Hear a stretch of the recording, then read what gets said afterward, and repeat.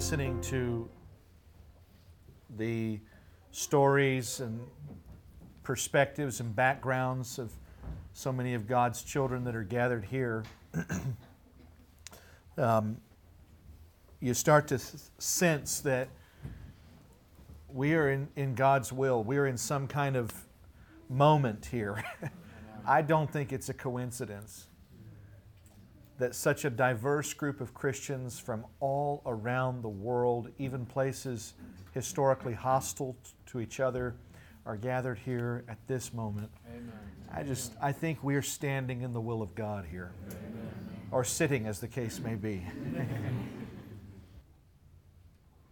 If you look at history, incredible movements, incredible changes, incredible revivals often came out of conversations such as we could have during this time. And the church needs God. And the world needs the church. And so it doesn't seem either naive or too bold to dare to hope that God would give us something that could ramify massively across the face of the earth. That's our prayer, that's our faith, that's our commitment at this time, that the Lord would equip us for the task that He's called us to at this time. Maybe we should discuss unity in the church. Why is there no unity? What makes for unity? What is godly unity in contrast to counterfeit unity? That's kind of the discussion we thought we should get into right here at the onset. Can we all agree that there's not much unity in the church? Amen. What is the place what does Scripture indicate that unity symbolizes? What is its role in God's plan? A witness to the world that God is real, that Jesus was the Messiah. Amen. John 17, it's not like He makes it a peripheral thing. Amen. He says, this is how the world will know that you sent me, that God sent Jesus. Make them one so that the world will know. Amen. He elsewhere says that they're going to know that we are His disciples by our love one for another. I thought it might be helpful just to, since we're talking about the church and unity, just to read Ephesians 4 as a framing understanding of this topic. You know, Ephesians 1, he talks about the blessings of redemption, that God has granted salvation to the Gentiles. Ephesians 2, he talks about how they've been made alive in Christ. And he starts to get into what it looks like to be part of the church and the temple and so on and so forth. Ephesians 3, he talks about his stewardship and the task of communicating this grace. And then Ephesians 4, he gets into unity. And he starts by saying, Ephesians 4 almost sounds like the beginning of a letter. Because I think the previous passages are precursors, they're framing for what he really wants to get to. And he starts putting the plow deep into the soil in Ephesians 4. Therefore, I, the prisoner of the Lord, implore you to walk in a manner worthy of the calling with which you have been called. And what is that worthiness? How are we worthy of the calling? He tells us, verse 2, with all humility and gentleness, with patience, showing tolerance for one another in love, being diligent to preserve the unity of the Spirit in the bond of peace. And then he inserts a parenthetical thought. We don't have it offset by parentheses, but this is a parenthetical thought. He tells them, I want you to walk worthy of the calling God's given you And worthy for Paul looked like humility, gentleness, patience, tolerance, love, and a diligent pursuit of unity. But then in verse 4, I would say that he introduces his first parenthetical here. He's going to double down and say, there is one body, one Spirit, just as you were called in one hope of your calling, one Lord, one faith, one baptism, one God and Father of all, who is over all and through all and in you all. So he says, be diligent to pursue unity, because there's only one right way. Immediately on the heels of this challenge to diligently chase unity, he says there's one way.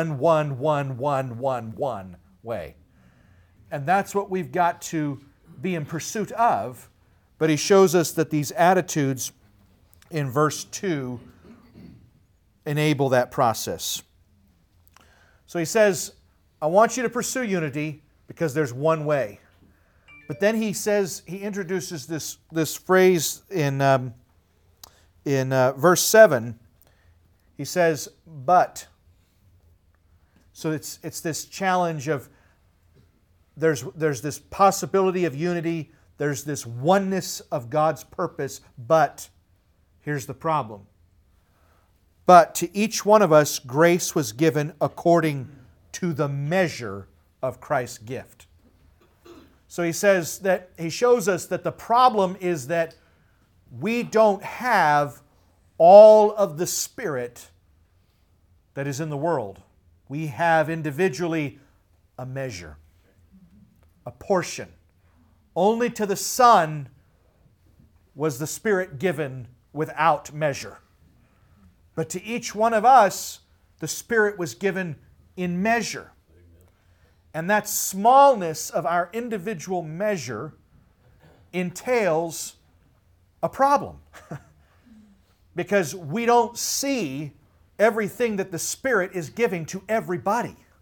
We only see what the Spirit is giving to us. And the Spirit is not giving individuals everything. He is giving all individuals something. So there's this challenge of unity that we don't see through the Spirit, because the Spirit is what leads and guides us into all truth, correct? So he introduces the smallness of our measure as the challenge to our unity, but he gives us a remedy. But to each one of us grace was given according to the measure of Christ's gift. Therefore, in answer to this challenge, in answer to the smallness of our individual deposit of the Spirit, therefore, because of that, it says, when he ascended on high, he led captive a host of captives and gave gifts to men. Now this expression, so right here we see that Paul is saying that the gifts that God has placed in the church are to compensate for the small measure that we have of the Spirit. If we had all the Spirit, we wouldn't need the church. We'd have this direct communion with God that did not require help from the other portions. We certainly must have direct communion with God, shouldn't we? That is the starting place, isn't it? But he's saying God has established the church as an antidote to the smallness of your Spirit deposit. Amen? Therefore, he says, when he ascended on high, he led captive a host of captives, and he gave gifts to men. And I'm going to ask Brother Howard to give us an encapsulated summation of that idea. Every mention of this verse from the Psalms in Jewish literature up through the 1st century, in other words, it was the context it was understood in, was it involved Moses going on high to Sinai and bringing the law back. Single instance of any midrash, anything like that. That's what this verse meant Talmud. to the 1st century Church. understanding. So just to be clear, verse 8 is a quote from the book of Psalms. Your Bible may not show that, but it is. And what Brother Howard is saying is that this was a very often quoted quote from Psalms. It was often quoted at Pentecost, and it referred to Moses going up on the mountain and descending with the gift of the law for the people. Right. And so Paul is actually using it here as an allusion to Jesus ascending into heaven and coming back with the Spirit, the new law. Amen. Which came at Pentecost, which was the celebration of what? The giving of the law. When he ascended, he said, it is expedient that I go away, like Moses went away up into heaven. When he went up onto a mountain, Jesus went away into heaven, and he gave gifts. Moses came down and gave the law. Jesus gave the Holy Spirit on the day that celebrated the giving of the law.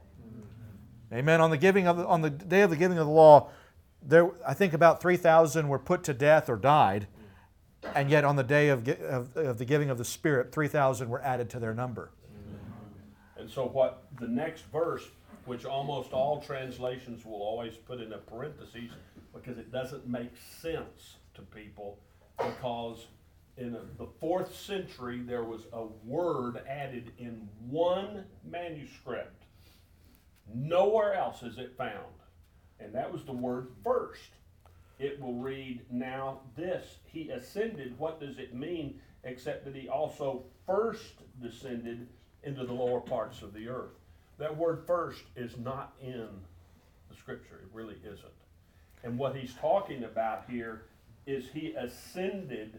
He's not talking about then he came down to earth, lived, died, and then he went back to heaven. What it's saying is he went to heaven and descended as the Spirit. Amen. He came back and descended as the Spirit and now wants to fill all in all. Amen. Amen. So Paul is saying that we have this small portion. That's the challenge to our unity. But God has given the gifts in the church as the remedy for the small deposit that each one of us has.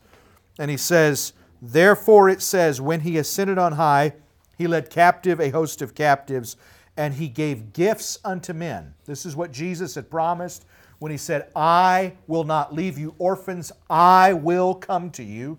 He was speaking of him coming back in the form of the Holy Spirit on the day of Pentecost. Now this expression, he ascended, what does it mean? Except that he also descended into the lower parts of the earth. I read the New American Standard, so it doesn't have first in there. He who descended is himself also he who ascended far above all the heavens, so that he might fill all things. And so what is the point of him giving the gifts? That he might fill all things. So the problem is that you're not completely full because you only have a measure. And the point of giving the gifts for the church is that he might fill all things. Do you see his equation here? Please. Can I throw something in that is directly related to that point? Absolutely. I'm just looking at the end of Ephesians 3. Yes. Which happens to come right before Ephesians 4. Oh, you're right. Yeah. It's a revelation. But, this is where he says, for this reason I bow my knees before the Father. Amen. From whom the whole family in heaven and earth is named. So he's talking about the church in heaven and on earth. And he says that this is why he's praying. That he would grant you, according to the riches of his glory, to be strengthened with might through his Spirit in the inner man, that Christ may dwell in your hearts through faith, that you, being rooted and grounded in love, may be able to comprehend with all the saints. Amen. What is the width and length and depth and height, to know the love of Christ which passes knowledge, that you may be filled with all the fullness of God. And then you guys know the rest of it. But I'm just saying his preface to this whole passage in Ephesians 4 is to say, this is the point here. You guys are supposed to be full. Amen. And that's going to happen together with all the saints. Amen. Through the Spirit of God that he's poured out into each one of you. As you come together, you're going to know the depth, the height, the width. There's going to be a three-dimensional space in which the Spirit of God is going to dwell and be a witness among you. So, He's saying that we want this fullness, but we only got a portion. And the problem of disunity in the church is that people see their walk with God strictly individualistically. They don't see that they're supposed to be part of a people. They don't see that they're supposed to be fitly framed together. They don't see that God has placed in the church the answer to what they lack. And that there's no scenario where a Christian was made to make it by himself. And that you do not have enough of God alone. You must be in the body of Christ. And that those gifts have got to be at work in the church. And when they are, unity will become possible. Because God has given an antidote to the smallness of our individual insight, our individual gifting, our individual anointing. Now He's going to elaborate the gifts that He has given in the church unto this work of filling full the body of Christ. And He gave some as apostles, and some as prophets, and some as evangelists, and some as pastors and teachers, for the equipping of the saints, for the work of ministry or service, to the building up of the body of Christ. This does not simply refer to the numerical addition of Christians to salvation. This refers to the filling full of the body of Christ, to the three-dimensional completeness that is supposed to come after the skeleton of initial faith is established. So that the fivefold ministry has this task for building up the body of Christ. And this is the next word in verse 13. Until. The fivefold ministry is supposed to be working, and whatever they're doing is going to accomplish 13. Until we all attain to the unity of the faith and the knowledge of the Son of God, to a mature man, to the measure of the stature which belongs to the fullness of Christ. Amen? So here's what He's not saying. He's not saying, ain't it just cute that God put so many diverse gifts so that each one of us can go down the buffet and pull the things we like, and eventually individuals are going to get as mature as Jesus. No, that's not what He's saying at all. He's not promising any individual will reach the measure of the stature of Christ. Not at all. That would be Antichrist. He is promising that each individual will find their place in a corporate composition, and that we together will reach one man's stature. Amen. Full measure of the stature that belongs to the fullness of Christ. So I've actually heard Christians teach this passage where they were suggesting that individually I should be reaching for the full measure of Christ. That's absurd, and that is not what he's talking about. He is saying that we are going to corporately achieve this unity of one man, the full measure that belongs to the fullness of Christ.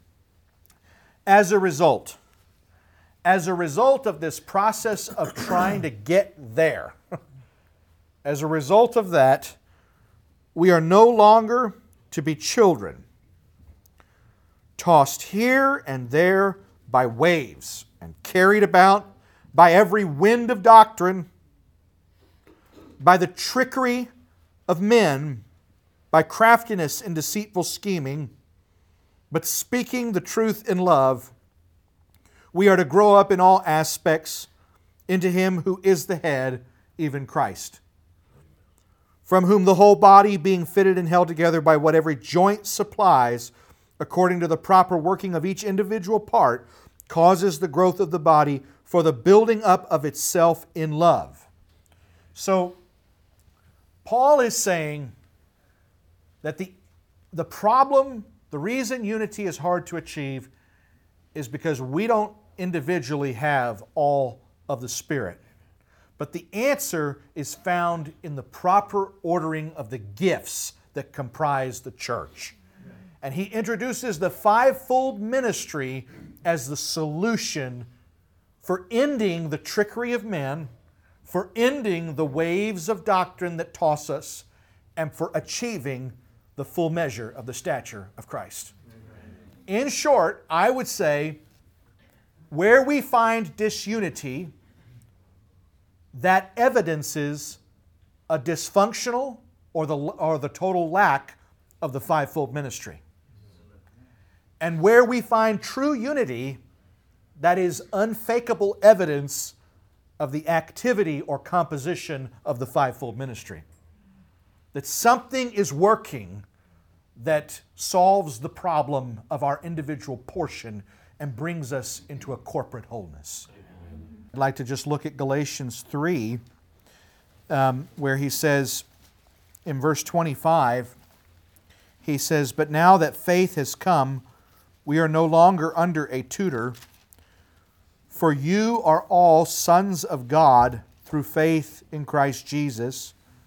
For all who have been baptized into Christ have clothed yourselves with Christ. There is neither Jew nor Greek, there is neither slave nor free, there is neither male nor female, for you are all one in Christ. If you belong to Christ, then you are Abraham's seed, heirs according to promise." Now, if you know this passage in Galatians 3, you know that Paul has made a point to say that Christ, that the promises were made to Abraham and to his seed. And then Paul says, he does not say to seeds, referring to many, but to seed, referring to Christ. So when he concludes by saying, if you have clothed yourself, you have put on Christ, he then says, you are Abraham's seed. He uses the same singular word exactly. So he's saying you're not a bunch of seeds. You've been baptized into Christ. Paul envisioned that baptism was an immersion into a singular entity called Jesus, called Christ. He saw individuals as being dunked, immersed into the body of Christ. Amen. And of course that corresponds to his view that the church had become the Israel of God, the commonwealth of promise. And so he saw baptism as corresponding to the new covenant, to circumcision in the old. It was how you kept from being put out of the people. But just here in Ephesians 4, to finish the passage here, or to read some further, it's important to us that he has introduced unity as the goal, the smallness of our portion as the problem, the gifts of the body as the solution, wholeness, fullness, the full measure of stature of Christ as the aim, and then he's going to show us the antagonism. It's the carnal mind. Okay? Verse 17, "So, this I say and affirm together with the Lord, that you walk no longer as the Gentiles walk." And what is that walk that Paul wants them to quit? "In the futility of their mind." Amen. So this is why there's disunity in the body. Because the futility of human thinking has taken the place of Christ and the anointing. "In the futility of their mind, being darkened in their understanding." So it's ironic that the Gentiles walk in the futility of the human mind, and the result is that they are darkened in their understanding. Those who prize and exalt the human intellect do not come to a brighter understanding. They come to a darkened understanding. But he shows us why. Excluded from the life of God. So there's the futility of the mind versus the life of God that comes through the Spirit. Excluded from the life of God because of the ignorance that is in them. But why is the ignorance in them? Because of the hardness of their heart. And they have become callous, having given themselves over to sensuality, for the practice of every kind of impurity with greediness. But you did not learn Christ in this way, if indeed you have heard Him. Brother Howard, you can elaborate on this passage if you don't mind. It's the only place in Greek literature in the whole world where a proper name like Christ is followed by learned, is preceded by learned. I would not say I learned Gert. I wouldn't say that. I wouldn't say I learned Titus. You can say I learned math, I learned a language, but the reason this is the only place where this can occur is because you can learn the truth, and Christ is the truth. Amen. Amen. It's a unique use, and he doesn't say if you have heard about him, in spite of what some translations, there is no preposition there. If you have heard him, that's the anointed word of God. So he's saying if you have learned Christ and heard Christ, this parallels Romans 10 precisely. If you have heard Him, think about that. Jesus has been ascended for maybe 50 years by this point. Okay? This is not, Paul is not talking about Ephesus believers hearing the man from Nazareth preach in their time. That's not what he's talking about. But he's saying they could hear the anointing. They could hear Christos. They could hear Jesus in the body of Christ. Amen. They could directly encounter the Lord in this manner. So, if indeed you have heard Him and have been taught in Him, just as truth is in Jesus, he goes on in reference to your former manner of life, you lay aside the old self, that's the individual self, which is being corrupted in accordance with lusts of deceit, and you be renewed in the spirit of your mind, and you put on the new self, and the literal is man there, which in the likeness of God has been created in righteousness and holiness of the truth. Therefore, laying aside falsehood, speak truth, each one of you with his neighbor, for we are members of one another. Amen. So the whole idea that you have learned Christ because Christ is the Logos, the Rhema, the spoken word made flesh. Amen. That's why he connects it so inseparably to truth. So in Romans 10, there's a lot of parallel here. Could somebody get Deuteronomy 30 and 12 as a parallel here? Paul is obviously bewailing the loss of salvation from the majority of the Jewish congregation. And he starts this lament in chapter 9, the first verse of chapter 9, after describing the beauty of salvation in Romans 8, who can separate us from the love of Christ. That thought leads him to say, I have exceeding sorrow and I am under great duress because of my brethren, my kinsmen according to the flesh, because they're not saved. And then he goes into chapter 10 and he says, Brethren, my heart's desire and my prayer to God for them, that is for the Jewish people, is for their salvation. For I testify about them that they have a zeal for God, not in accordance with knowledge. For not knowing about God's righteousness and seeking to establish their own, they did not subject themselves to the righteousness of God. For Christ is the end of the law for righteousness to everyone who believes. For Moses writes that the man who practices the righteousness which is based on the law shall live by that righteousness. But the righteousness based on faith speaks as follows. So he's just said that they rejected Jesus. And he's saying that he is just burdened for their salvation. But he says it's because they've chosen the wrong righteousness. They haven't chosen the righteousness of faith. But he says the righteousness of faith talks to us. It says something to us. It speaks as follows. And he commences to quote Moses with some notable tweaks. So let's look at Deuteronomy 30 and 12, I believe it is. For this commandment which I command you today is not too mysterious for you, nor is it far off. It is not in heaven that you should say, who will ascend into heaven for us and bring it to us, that we may hear it and do it. Nor is it beyond the sea that you should say, who will go over the sea for us and bring it to us, that we may hear it and do it. But the word is very near you, in your mouth and in your heart, that you may do it. So in this commission from Moses regarding the covenant, the first corporate covenant, Moses is telling the people, don't act like you can't obey. Don't act like this is mysterious for you. If you've ever tangled with stubborn human nature who doesn't want to know God's will, mysterious is the operative word of rebellion.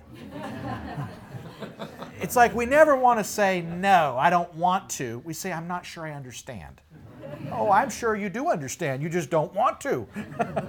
But mysterious is where the flesh likes to hide from obedience. And so Moses is saying, don't think this is mysterious for you. There's no mystery here. Don't begin to say in your heart, who's going to go out and get this? And so in this equation with Moses, he's inciting them, he's provoking them to enjoin the covenant of salvation. And he's talking about the command. The command is not far out there. It's right near you so that you can do it. Paul takes the same equation and he quotes Moses to the T, except that it's no longer a command, it's Jesus. He's saying to the Jews who rejected Jesus, it's not too late. He's not in heaven so far away that you can't talk to him anymore. And he's not down in the abyss of the grave so dead that you can't relate to him anymore. He's still here.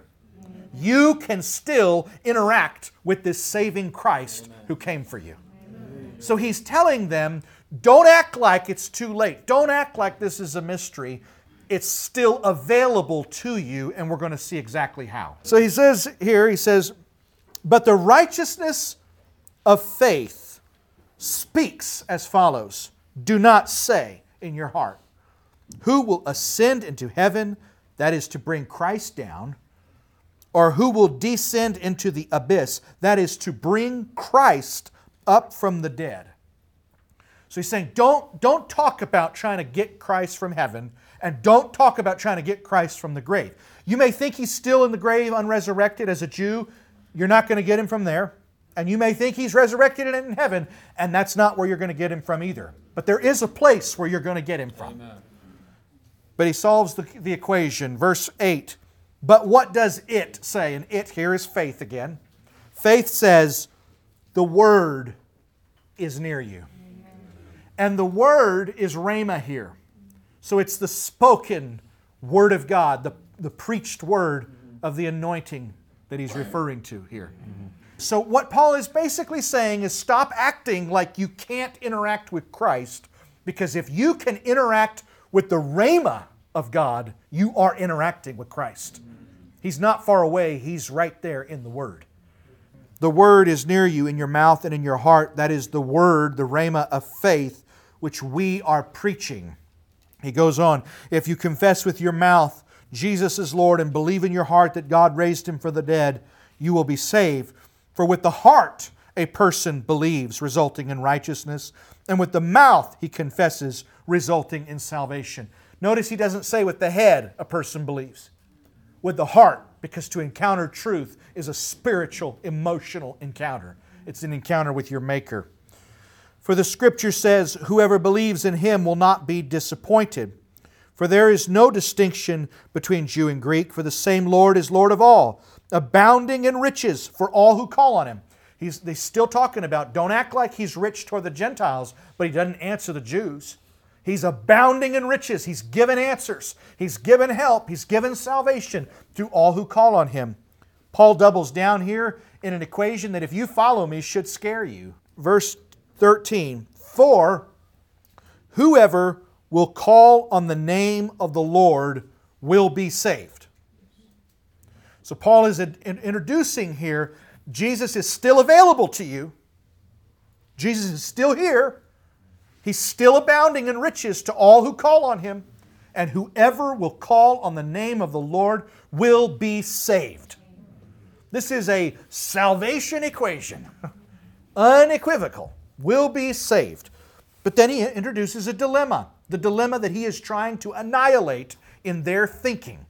Their thinking of unbelief that says it's too late. Their thinking of unbelief that says he's too far off. Okay? So he says, how then will they call on him in whom they have not believed? So he says you cannot, the kind of saving call has to start with a saving faith. Amen? And he says you can't call on him whom you have not believed. But then he says the next thing.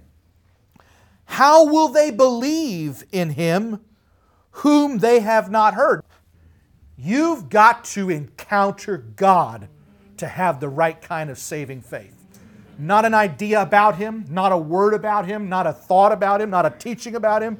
You've got to encounter him in some real way where you can say, I heard Jesus. And when you hear Jesus, you can have the saving faith. So he says, how will they believe in him whom they have not heard? And then he says, and how will they hear without a preacher? Implying that this Christ that they're going to hear is actually going to come through the gifts of the body. Amen. How will they preach unless they are sent? So he's not saying that any old person can just say, oh yes, so they need a preacher. I'm one, I'll preach. There needs to be apostello. There needs to be the sending of the Holy Spirit before that's going to count for anything. It all ties into the anointing. Just as it is written, how beautiful are the feet of those who bring good news. However, they did not all heed the good news, the gospel. For Isaiah says, Lord, who has believed our report? So faith comes from hearing, and hearing by the word of Christ, of the anointed one. So in short, what Paul is saying here in Romans 10 is exactly what he was saying over there. People are going to have to hear God. They're going to have a real and spiritual encounter with Jesus. And just quoting Scripture doesn't constitute that. It's going to have to be the words of Christos before that saving faith can allow them to say, I don't need to look up high in heaven or down in the abyss. I have heard God. Amen. Did not our hearts burn within us as He spoke with us and taught us along the way and opened the Scriptures to us? Amen. So let's recap for a second. So we're seeking unity, aren't we? Amen. And we're discovering that the challenge to unity is that we don't all have all of Christ. We have a portion. And we're discovering that the remedy to that smallness of our deposit is the body of Christ. Amen? And that we have got to come into this whole measure of the stature of one man, individually losing our individual selves and becoming part of one corporate man. And we're seeing that truth is in Jesus and that we are going to encounter Jesus through His body. That's even how we're going to come to saving faith. Not hearing words about God, but we don't need to say, where is God? Is Christ high in heaven? Is Christ down in the abyss? No, the Word is still coming to us. The Word, the rhema of His power through the body of Christ. So we have introduced that the anointed rhema of God's power and the fivefold ministry are the remedies for unity. If these are at work, and if we are in submission to this configuration, then unity is a process in progress. It's a work in progress. But if we are not in submission, then we are isolated, we are fractured, we are individuals adrift, tossed by every wave and the wind of doctrine of tricky men. So the key is going to be, we got to change our attitude toward the Word of God. We got to know the difference between talk about Jesus and the anointed word of Jesus. And we've got to change our attitude about the composition of the body's order. And we've got to say, Lord, put us in a place, put us in a global configuration where the fivefold ministry has a chance to do what it was sent to do. Can I mention something that we didn't get into the counterfeits very much yet? No, not yet. I just think about this very beginning of chapter 4 in Ephesians. He really gives us a recipe there for what our attitude should be as we pursue this unity. Amen. But I think it gets misunderstood. Amen. Sometimes. So when he talks to us there, just to review, he says you're going to need to walk worthy of the calling that you've received. You're going to need humility. Amen. You delete humility from your heart, you're not going to find unity. Amen. You're just not going to find it. You're going to need humility. You're going to need gentleness or carefulness. Amen. You can't be a bull in the china shop, so to speak. Amen. We've got to be careful with the truth and with one another and with relationships. And then he says, with long suffering, we're going to have a little patience. Amen. And then the New King James says, bearing with one another in love, which the NASB says, tolerance. Which tolerance can be misleading in modern parlance, at least. But seriously, what does that mean? Bearing with one another in love. Because I think we probably all know how that gets turned in a lot of places. That means allow for compromise. Several testified today about sin in the church that's not being dealt with, on and on and on, and then we just call it unity because no one is disagreeing, because we have all agreed to disagree, and we've all agreed that that's fine. And so now we're one in Christ, because that's a counterfeit. Amen. It's not real unity. And then he says, and this seems essential, because he says, being diligent to keep the unity of the Spirit in the bond of peace. Amen. And I think sometimes people twist that where almost as if it said, being diligent to keep a spirit of unity. Like this is just some kind of ambiance of getting along that we're supposed to do. Amen. But he says to keep the spirit of unity. Spirit in my New King James is capitalized. Right. This is the Spirit of God, Yes. indicating that unity is not going to be possible unless we are all yielding to the Holy Spirit. Amen. So he's writing to the church here and talking about maturing. Yes. He says that we're no longer going to be children, indicating that we've already been born. He is making an assumption here that these are born again Amen. by water and spirit believers that are now struggling together to come into the fullness of the expression of the body of Christ Amen. that he's called them to. So I'm just emphasizing that there is a key ingredient here. Amen. If the Spirit is not at work, if it is not alive and active in each heart as the members of his body, we are not going to achieve unity. That same humility and spirit of repentance that led us to receive the Holy Spirit, not to receive words about the Holy Spirit, Yes. but to actually receive the Spirit and power. Amen. That same yieldedness to God, that's going to have to be operational and living, not a one-time experience. That's going to have to be alive and well in all the members. Amen. And that's what's going to cause us to know when we find that resonance of unity. Amen. You know, you think of the various conflicts that we read about in the book of Acts in the church, where even the apostles are having to work through some things. Amen. They're encountering things that God is doing that seem to run counterintuitive with their understanding of truth that was even based in the Scriptures, as in the Old Testament, that they had to work with.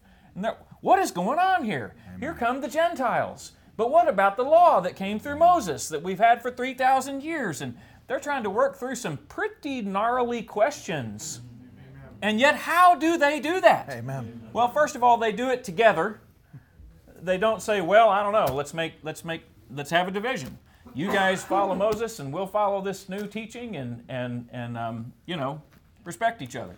They work at it. They say, let's get into the Scripture, let's get in prayer, let's hear testimony, but most of all, let's listen for the Spirit. Amen. You know, and that's eventually what they come to. They hear the testimony, and then they get quiet, when different ones speak. This happens in Acts 11 and 12. Amen. When Cornelius comes in and Peter's giving an answer. It happens again in Acts 15 when they're working through the questions of the Gentiles again, because they've worked on it in Antioch and didn't quite get there, so they come to Jerusalem, and we're going to get there. We're going to work on this until we get it. What is their conclusion? It seemed good to the Holy Spirit and to us to lay on you no further burden than these three things. Amen. They're listening for the Spirit Amen. in all of those things because they have the capacity. There's that resonance when you know, well, that had some truth to it, that had some truth to it, but I'm feeling God in this. Amen. Harmony is coming here, where my heart, my soul, my mind are all resonating together to say this is God. Here he says, he calls it the unity of the Spirit. And just like there are multiple joys, there are multiple unities. And the only one that matters is the unity of the Spirit. Amen. Not the unity of the small spirit, spirits. Amen. The unity of the Spirit. I mean, think about joy. There's the pleasures of sin for a season. Mm-hmm. There's the joy of booze, right? But then there's the joy of the Spirit. There's the pleasures at His right hand forevermore. And there is all manner of counterfeit unities. And I was thinking about, just in that word tolerance, how if you look at 1 Corinthians, really both epistles to the Corinthians, there is a pivotal crisis. Paul is dealing with disunity, divisions in the church. And I think it might be helpful, we may not have the time, but I think it might be helpful to dig into those a little bit. But beyond that, he is dealing with a particular crisis of immorality that will not stop. And he says to the church, to the Corinthian church, that they need to put the offending member out of the church. And what does he say immediately on the heels of that command? He says, your boasting is not good. So not only were they tolerating, but they were doing it under a false kind of self-congratulation. Mm-hmm. You're boasting. They were keeping this sin in the church, and they were boasting about it because they were so tolerant. Mm-hmm. They were so loving. But he says, your boasting is not good. For a little leaven leavens the whole lump. He says, I hear that you tolerate such things, Paul says. And he's angry and he's rebuking them for their tolerance. That is not what he's talking about over here, where he talks about the gentleness, long-suffering, or how does the New King James? Bearing with one another. Bearing with one another in love, yes. That's what it was. But however you phrase it, they're both valid depictions, though I prefer the New King James. But they're both valid. But what is he talking about? What are we bearing with? Are we bearing with someone who is fallen and imperfect, but whose will is totally to do God's will, who's pressing in with faith? Well, that's a brother. And in that sense, he says, bear one another's burdens and thereby fulfill the law of Christ. Mm-hmm. If anyone among you is caught in any trespass, restore such a one in a spirit of gentleness, looking to yourself. That's all appropriate. But when there is someone who's in intractable sin and will not relent, opposing the will and word of God, well, then he can say, your boasting is not good. I hear that you tolerate those among you who do such and such. So we're going to have to disentangle what the modern church has done to these terms, like even love, and we can go in one ditch or the other, or we can find the will of God.